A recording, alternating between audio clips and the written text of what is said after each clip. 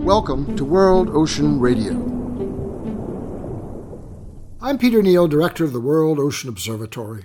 We are discussing today a new perspective and approach to scientific inquiry and understanding in the ocean, called biomimetics. It is a design inspired by marine life and its application to systems and solutions as we face choices and actions required to adapt successfully to present and future conditions.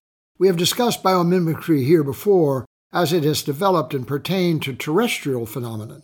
Biomimetics is biomimicry in action in our context of conditions revealed in the ocean and marine species that are specific and applicable.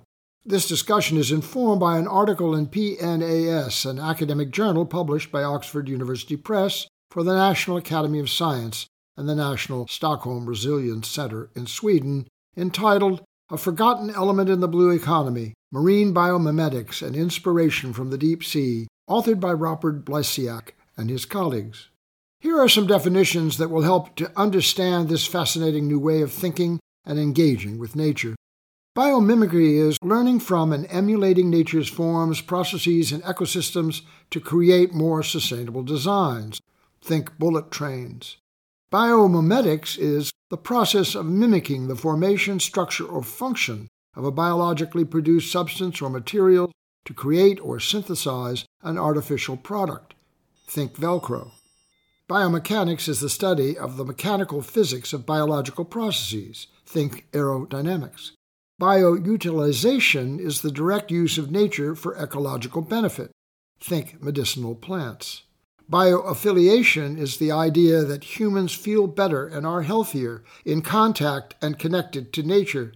Think parks and recreation. What captured my attention most was the identification of several broad groupings of biomimetic applications specific to the ocean to include adhesion, anti-fouling, armor, buoyancy, movement, sensory capacity, stealth, electrochemical connection, fluorescence, and novel construct. And even more compelling are the special conditions of the ocean: oxygenation, acidity, salinity, metals concentration, pressure, temperature, light, all extremes wherein marine species survive and thrive, uniquely independent of terrestrial conditions, inspirational in that the knowledge contained therein remains to be discovered and applied. Let me give some examples from the many cited in the PNAS article. The Atlantic hagfish, all head, no spine, that emits instantaneously a defense slime of thousands of silk-like threads, resulting in over 1,100 patents for adaptation to high-performance fibers, safety helmets, and bulletproof vests.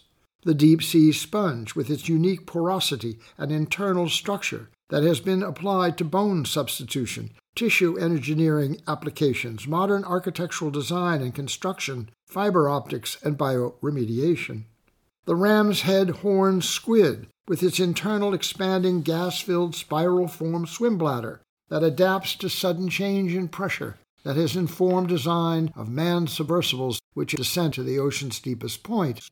Or the scaly-foot snail, recently discovered in hydrothermal vents with its protective multi-layered iron mineralized shell that has informed research in armor development.